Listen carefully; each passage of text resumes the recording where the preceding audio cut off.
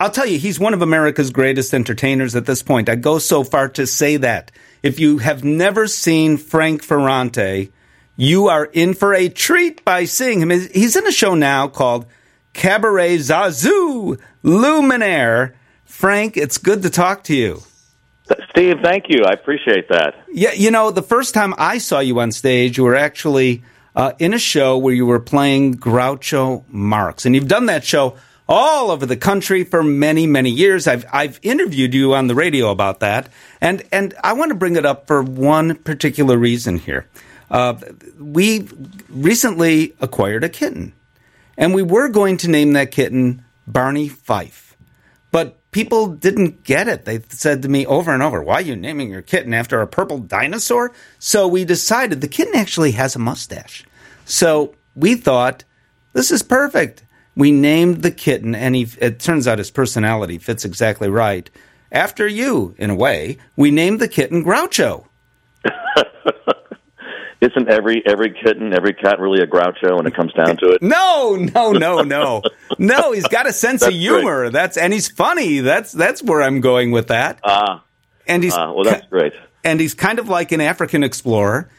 Do you what was it in the first place that, I mean, everyone knows, or I hope they do, the name Groucho Marx. So many people have seen those classic movies. They still air over and over and over again, especially around the holidays, I believe. Mm-hmm. What is it about Groucho Marx that so fascinated you?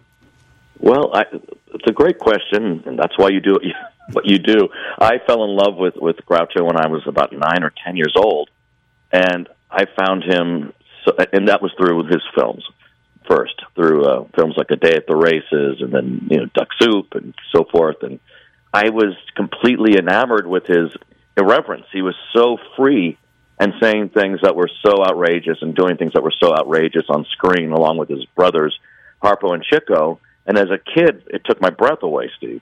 I'd never seen anything like it. And I was a self-conscious kid, and I was taught by nuns, and there were a lot of rules. And here I was looking at these three wild men on my TV set just doing what they wanted to do, and it just cracked me open. I realized, life can be different than it is in a classroom in where I was, where they were free. And I think it's the freedom and irreverence of Groucho Marx that I loved. And that's how it began. And then I just was propelled into my local library as a result. I wanted to learn everything about the Marx Brothers, about comedians of the past and present at the time, which was the 70s.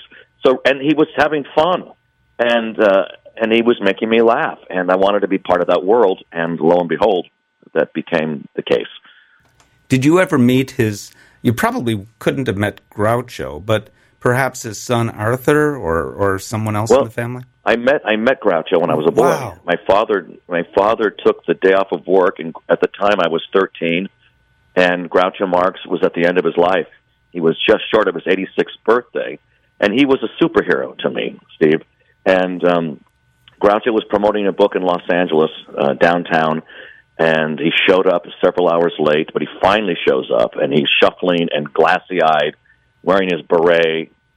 He could barely move, but I followed Groucho Marx to the stage, and I sat at Groucho's feet, my hero, and he started mumbling through this presentation, and all of us were holding our breath, collectively, the audience, mostly young people like me, 20s and younger. I was a teenager, and someone asked Groucho the question, Groucho, are you making any new Marx Brothers movies?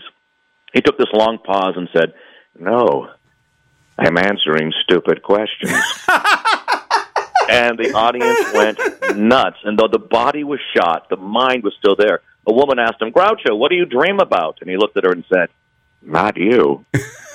And so it was a glorious moment. And so he lived up to my expectation in terms of his wit, and he used humor as a survival mechanism his whole life. As for his family, his son Arthur is the one who hired me to portray Groucho Marx, his father in New York, London, and Arthur Marx and I were best friends for 25 years up until Arthur's passing over a decade ago. And I was close with Groucho Marx's daughter, Miriam. I was the trustee for both of his kids. What? I was intimately close to his family. they were family to me. So I had this really remarkable connection to the Marx legacy, and I'm really proud of that. And I feel like I'm perpetuating that style of humor to this day through the characters I do and through my work in Chicago and throughout the United States. Well, I want to talk about your work in Chicago. Cabaret Zazu Luminaire. And that is happening right now. This is a unique show. I mean, really unique show. It's an exciting, upbeat show, and we'll talk about that when we come back right here on WGN. We're talking with Frank Ferrante, who's starring in Cabaret Zazu Luminaire right here in Chicago. Frank, this is a different kind of show. It's a little bit of everything. It's like the Ed Sullivan Show and more, a lot more, right in front of your face. Is that at all right? Well, I think so, Steve. It's accurate in that it is a variety show. There are great acts from all over the world, like Ed Sullivan would do on his variety show. We have contortionists and aerialists and singers, and I'm a comedian. I do a lot of interactive comedy, improv, great singing by Liv Warfield and James Harkness, juggling by Victor Key, who's considered one of the, if not the world's greatest juggler. And so you have these incredible acts. And then there's a 5-person band, some of Chicago's greatest musicians, including Chuck Webb, who is the band leader. And then there's the difference is there's a 4-course meal, and it's live, of course. And it's in the most, I think, stunning venue in the city. It's you would never know it was there. It's in the theater district, Steve, and it's on the, as you know, and it's on the 14th, 15th, and 16th floor at the Cambria Hotel, which is in the same building as the Niederlander, right there on Randolph. And you go up to the 14th floor of the Cambria, and you get off the elevator, and you've entered this world of opulence and imagination. A 100-year-old tent was shipped over from Belgium, and then the pieces of this, 3,000 pieces of this tent from Belgium, were lowered in from the ceiling and reassembled, tongue and groove, not a hammer and nail. And it's beautiful. There's stained glass, there's hand-carved wood, and this beautiful, burgundy fabric. And it's a stunning venue. You feel like you're in another world. Very, very European vibe, vintage, romantic, and there's a full bar. And so it is like Ed Sullivan, but set within this remarkable venue and space. And I get to be basically the comic lead. It's a variety show, and my character invades that variety show.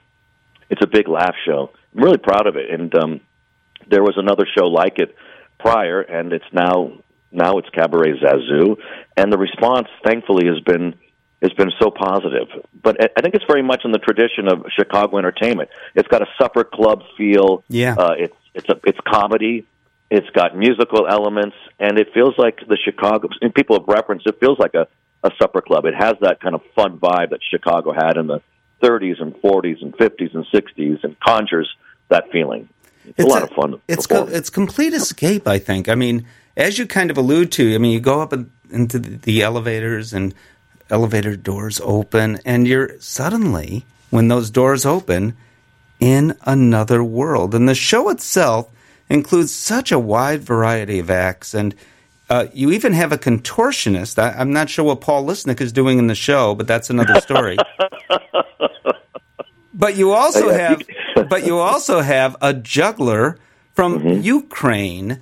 That's right. I'm curious if it's come up that juggler would be particularly happy to be here on one hand, but on the other so concerned about family back home. It's a great question. It's Victor Key, and he was on America's Got Talent.